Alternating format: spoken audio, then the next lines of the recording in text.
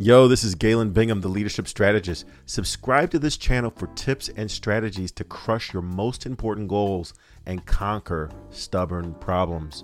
Or better, contact me directly at galenbingham.com. Today's inspiration is taken from my book, Impact, a Leadership Fable Companion, 200 Powerful Leadership and Personal Excellence Quotes. Bean's Wall quote number 1 is taken from none other than Sam Walton. Sam Walton said, "Outstanding leaders go out of their way to boost the self-esteem of their personnel. If people believe in themselves, it's amazing what they can accomplish." And again, those are the words of Sam Walton, but that is at the core of what we are called to do as leaders. It's one thing for our people to do what we ask them to do.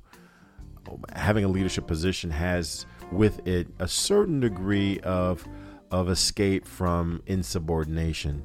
But the real aspiration is to have our people have confidence in their own ability to not only accomplish what we ask them to do, but to bring us results, to accomplish things that we didn't even know that we needed for them to do.